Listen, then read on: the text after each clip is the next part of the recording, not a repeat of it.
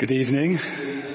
I'm very impressed you've come out this evening. Lovely weather, lots of street parties. So thank you for coming.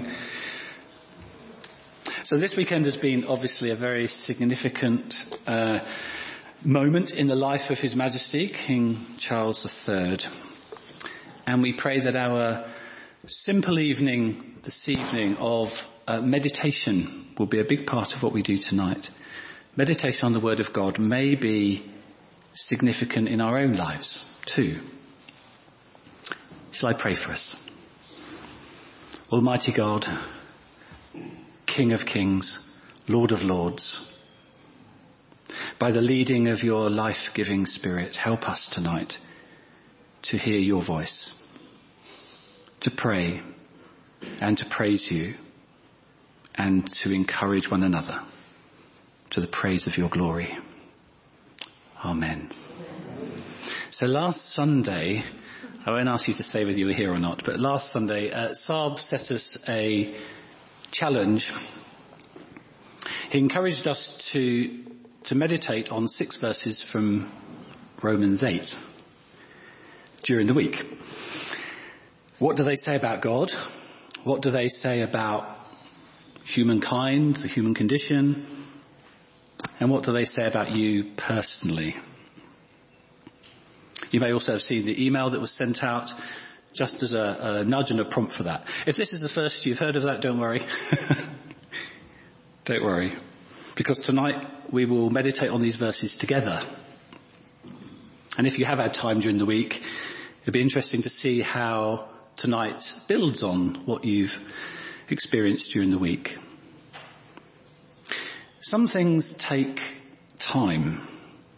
Here are 3 examples of things that take time. My middle son is really good at making coffee. He knows the science. There's a precise process. It isn't rushed. The coarseness of the ground beans, the compression so that the water can percolate through. Percolate means filter gradually.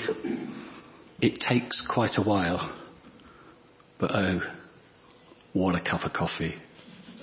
The last one he did, I had about 5 in the afternoon. I was awake a lot of the night. But it took some time.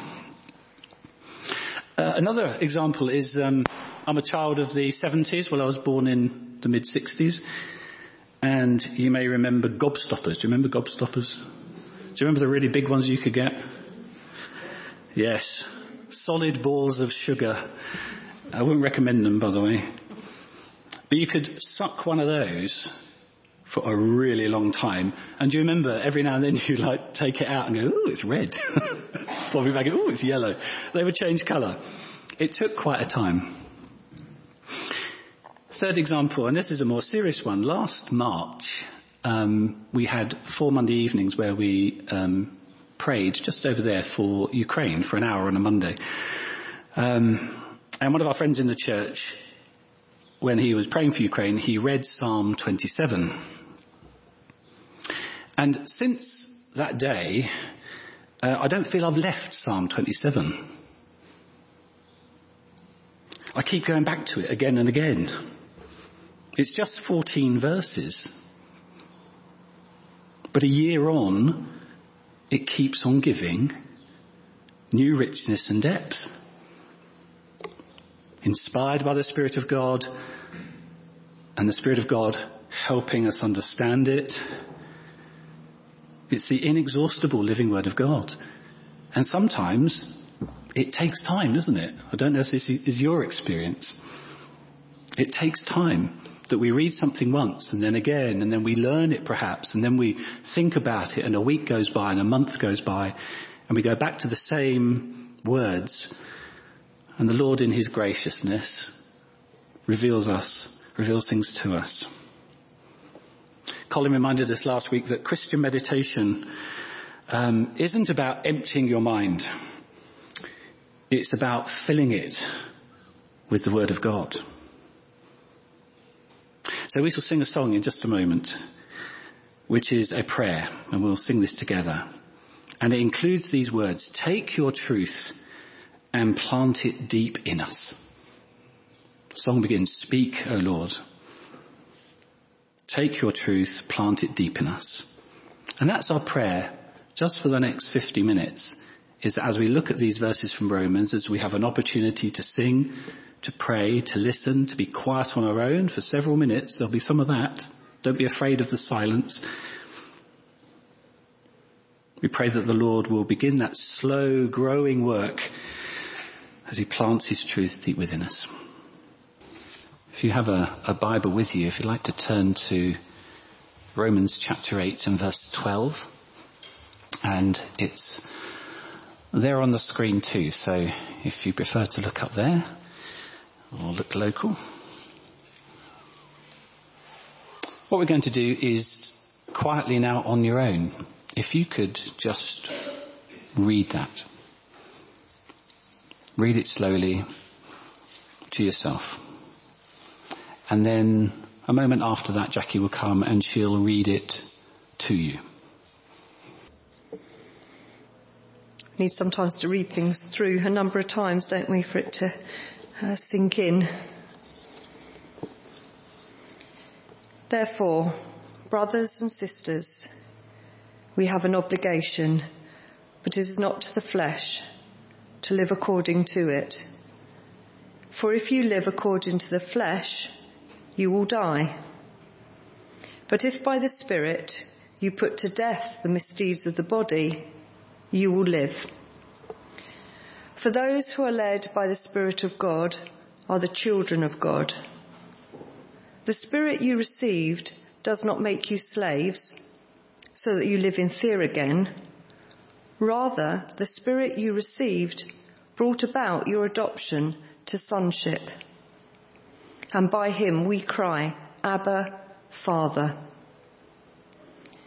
The Spirit himself testifies with our spirit that we are God's children.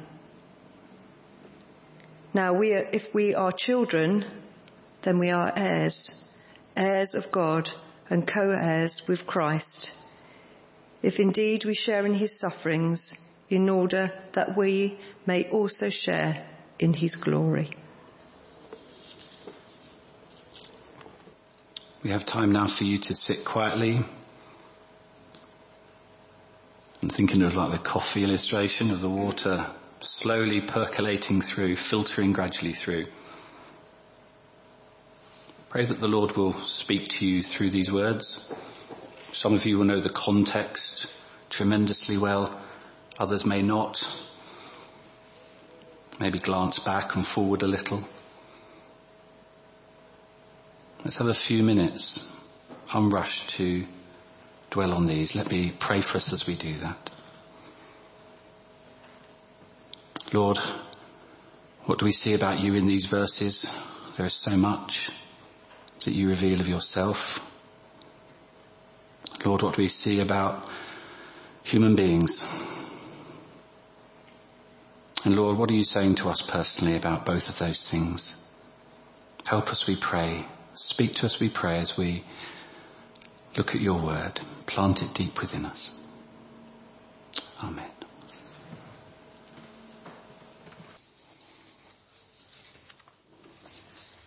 I don't know how you found that experience of silence in the church for a few minutes, looking at those verses. If you'd like to turn to the people sitting near you, and it's good for us to encourage one another with maybe what struck us when we read it. I read something that a Bible commentator wrote, and it said, the meditations of the heart, this was him talking about Psalm 19, the meditations of the heart must not be smothered, but expressed in the words of our mouth for God's glory and the edification of each other. I thought that's lovely, isn't it? That the meditations of our heart, they can overflow to each other. So I'd encourage you for a few minutes now just to share a little of what it was like reading those, and maybe what God said to you if he said something to you as you read. Anything that jumped out to you particularly. So let's do that now.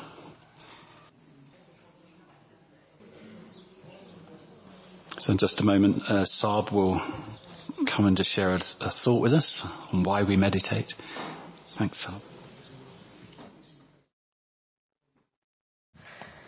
That's great, Rob. Thanks very much indeed.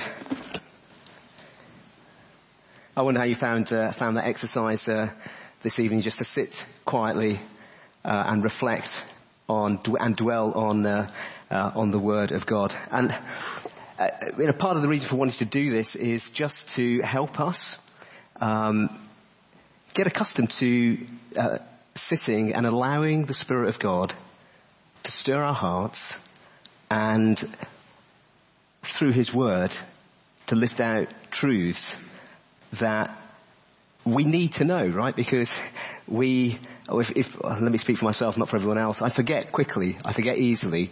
My mind is quickly turned. My eyes are caught by other things. And I quickly lose my poise. And it's good to be, as Rob said, have a gobstopper in your mouth that you are constantly chewing over and from time to time popping out of your mouth and thinking, wow, that's amazing. Putting it back in, just to constantly carry something with you through the day. And I was and part of the reason for meditating is that it allows God to speak to us and really to encourage our hearts. We were talking a little bit about the suffering that is mentioned in this passage and the battle that we have against sin. We were kind of meditating, reflecting on that. But it's despite those challenges and trials that we have, to be able to journey through life with the confidence that we have in who we are. We sung about that, didn't we, this evening? I am who you say that I am. And part of the reason for choosing this particular passage is Romans is just such a wonderful book, isn't it? Paul opens with a really accurate and clear-eyed assessment of who we are. The fact that our hearts are turned in on themselves and we want nothing more than what we want. And the truth that God lets us over to those things, and because of that, wrath has come into the world. The wrath of God is not something just for the eschaton, it's not something purely for the end of times, but actually the wrath of God is breaking in to the world now. And we see that as Paul opens that up, actually we're all lost. We are all lost. There is no one who's righteous, not one. Yeah, and then you get to that bit in 3:21, it says, but, and there's a turn, and all of a sudden there's a journey where Paul starts to open up the amazing truth of what God has done. Yeah, that despite the fact that we were sinners, God sent His Son. He sent the true Adam. And because of that, because of the incredible act of grace, He has set aside the law. He's fulfilled the requirements of the law, and we have salvation. And then we break into chapter 8, and there are 4 incredible gems in chapter 8, aren't there? There's the certainty of life in the Spirit, and there is now therefore no condemnation for those who are in Christ Jesus. There's no condemnation. Then he goes on to explain that we are heirs. Then he goes on to reveal to us and to our hearts the beauty that there's a future glory that's awaiting us, and the 4th gem, that future glory will never be taken from us. God is good for His word. And as we find ourselves in these few verses here, we are looking at the truth that we are heirs with Christ. We are adopted. And the reason for carrying these verses in our hearts is that it gives us the ballast and the joy and the power that we need to face the trials and the battles that we have. And it's not an easy thing, is it? I know that sitting quietly, just looking at the text, can seem like a bit of a wrestle, but it is worth it. It is worth chewing on that. When I read through this and meditated on this through the week, the word that struck out to me was father. Not because I had, my father was taken. He's a really joyous man, but he had a really bad stroke and he was incarcerated in a broken body, unable to speak, when I was a young teen. And so for me, when I think about father, it's difficult. For some of us here, maybe we've had really bad experiences of fathers or other fathers who've been taken away from us early as well. Or we've had a really great experience. Whatever it is, I just sat and I reflected on what it means for us as children of God to be able to look up and say, Father. And I just started to scribble things down. And these are the words that kind of popped into my mind. It's a long list, but this is what meditation is. As you think about this, as you chew these things over, you start to open up the truth that's contained in there. And it's really a joyous thing. So I've written down these things: protector, provider, one of comfort, wisdom, encourager, rebukes and corrects, unconditionality of love, a bond that can't be broken. I have an identity as his child. He's a leader. He models sacrifice, holds the family together. My values come from my father. He models a way of life, rescues from danger, patient, tender. He's a revealer of hope, the one we live for, the one our hearts are fixed on. He's the rule setter. He's the judge and justifier. Utterly trustworthy. Completely good. Mysterious. And as I thought about Abba, I thought about intimacy. Fun. Joy. Endearment. Never ashamed of the Father. He's the one with power and authority. The one who meets all my needs always. Without failure. Eternally. Just as you climb inside one word and you just carry that gobstopper with you through the day, all these words pop out and you start to see the richness. And it's not just an academic exercise. As I say, it's the power for us to journey well through life. Jonathan Edwards wrote this about the lady he was betrothed to and was going to marry. His fiancée knew what it was to meditate on the Word of God and knew what it was to know God personally. And he writes this of her. He says, they say there is a young lady in New Haven who is beloved of the Almighty Being, who made and rules the world, and that there are certain seasons in which this great being, in some way or another, comes to her and fills her mind with exceedingly sweet delight, that she hardly cares for anything except to meditate on him. And as she does that, she is of a wonderful sweetness, calmness, and universal benevolence of mind, especially after those seasons in which this great God has manifested himself to her mind. She will sometimes go about from place to place, singing sweetly, and seems to be always of joy and pleasure, and no one knows for what. She loves to be alone and to wander in the fields and on the mountains, and seems to have someone invisible, always conversing with her. I don't know about you, I want that. I want that to be lived reality for my own heart. And the more that we will allow the Spirit to bring those truths into our heart, as we sang as we opened, to bury those treasures deep in our heart, that we might meditate on them, we might carry them through the day. My, what a joy that is. What a joy that is. That's why we meditate. My prayer is as you journey through the service and, as you journey through the week, meditating on those 6 verses that the Lord's spoken to you, that He's met with you, that He's encouraged your hearts, incline them toward Him. If you would like to, continue to pray, then please do pray with the people around you. Grab someone. Do pray with them before you go. I think just to continue that theme of meditation, let me just close with some words from Philippians, as Paul writes to the church there. He says this: "And it is my prayer that your love for the Lord Jesus may abound more and more with knowledge and all discernment, so that you may approve what is excellent, and so be pure and blameless for the day of Christ, filled with the fruit of righteousness that comes through Jesus Christ, to the glory and praise of God." Amen.